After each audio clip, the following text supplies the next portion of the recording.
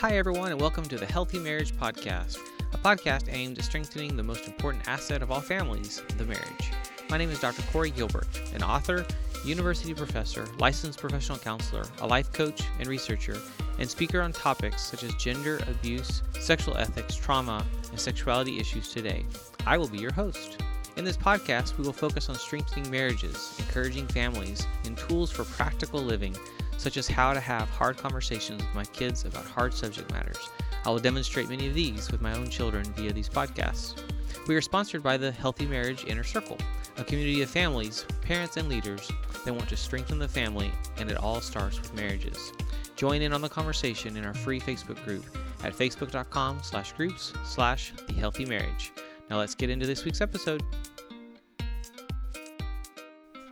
Hey there, this is Dr. Corey Gilbert, and this is the Healthy Marriage Podcast, and we are turning this into the Warrior Marriage Podcast as we look at fighting for our family, fighting for our marriages, and fighting for our kids. So this week, I'm going to look at a section of my book, I Can't Say That, called Managing Hurts, Failures, and Disappointments. I hope this is helpful, encouraging, and even challenging. As parents, we can do everything we are supposed to do, and bad things can still happen. Paul is a 22-year-old that was taught a biblical sexual ethic, but chose to take his own path. He decided he had to try everything out for himself. Learning the hard way is a reality for many people. We grieve their choices, we love them, we pursue them, but we must also remember that these are their choices. Juliana is 18 and a survivor. She grew up in a great home with a loving single mom that talked with her early, used micro-conversations often, and built into her daughter a solid sense of identity, strength, and a passion to live by a biblical sexual ethic. Her ethos was unshakable. That is, it was unshakable until her first boyfriend. She met a young man in college, and they began dating. By the end of their first year together, she was a different person. He seemed to be sweet and caring, and said and did all the right things. He slowly nibbled away at her soul through the demeaning comments that she was not quite good enough. He would criticize her appearance, weight, intelligence, and decisions. Eventually, she had no resolve left, and when he pushed on her boundaries physically, she had no fight left in her. She surrendered to his desires without a fight or a care. She did not realize that what had been happening until it was too late. I have heard this story numerous times from young women. The behavior of these men is disgusting and heartbreaking. This is grooming, leading to rape, even though there was no fight and no one said no.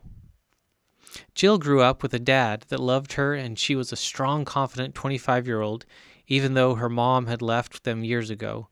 Her dad was proactive, engaging, funny, and raised his little girl the best he knew how. She had a strong biblical sexual ethic and ethos and was excelling in all areas of her life as a teenager.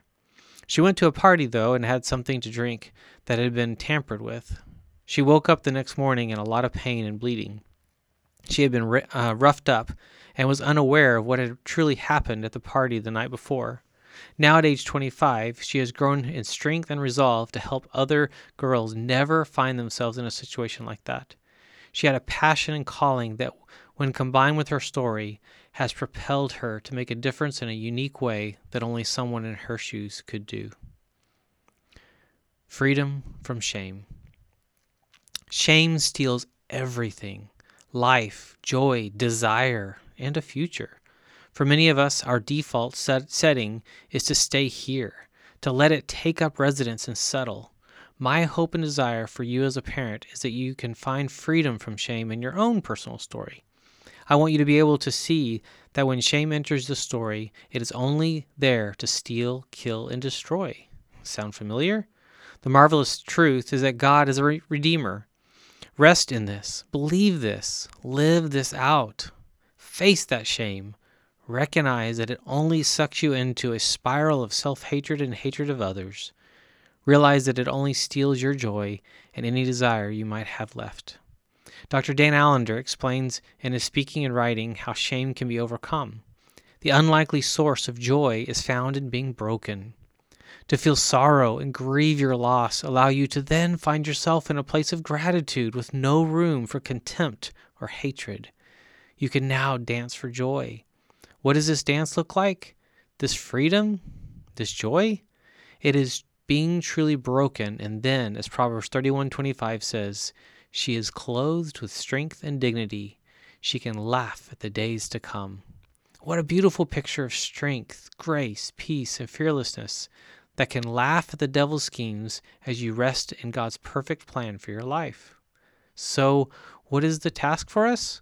First, we must address our story as parents. What are you holding on to? Where are you all tied up by the enemy? Or where are you all tied up by the enemy? This can usually be found as you review your story.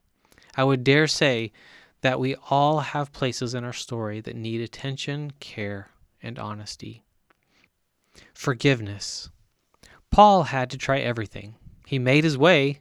One of his biggest hurdles in finding freedom for himself will be forgiving himself for the pain he caused his family and others. Juliana did nothing wrong. She knows it in her head, but doesn't feel it in her heart. She will need to forgive herself for trusting him, even though there was no way she could have known. She faces the insurmountable hurdle of forgiving her ex-boyfriend. Jill beats herself up for going to that party and touching that drink. She has found forgiveness for the guys that raped her, even in the vagueness of some of the memories. Forgiveness is never saying it was okay. Forgiveness is loving someone in the way that God does, not giving them what they deserve for their actions or hearts. Truthfully, we all deserve one thing, and that is hell.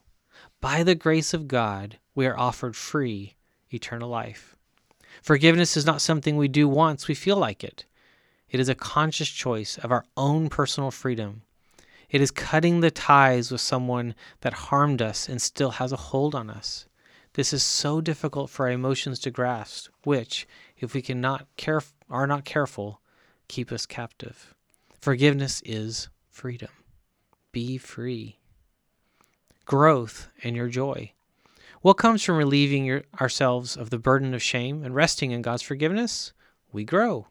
We truly experience joy. We find freedom. We are who God created us to be, worshipers. Let's look at this from another angle. Your son or daughter needs to learn about this process. They need to understand about the real world. They don't need us only for shelter. They need us to prepare them. They need us to prepare them for the hurts and disappointments that will inevitably come. They need us to teach them to stand up for themselves and for others.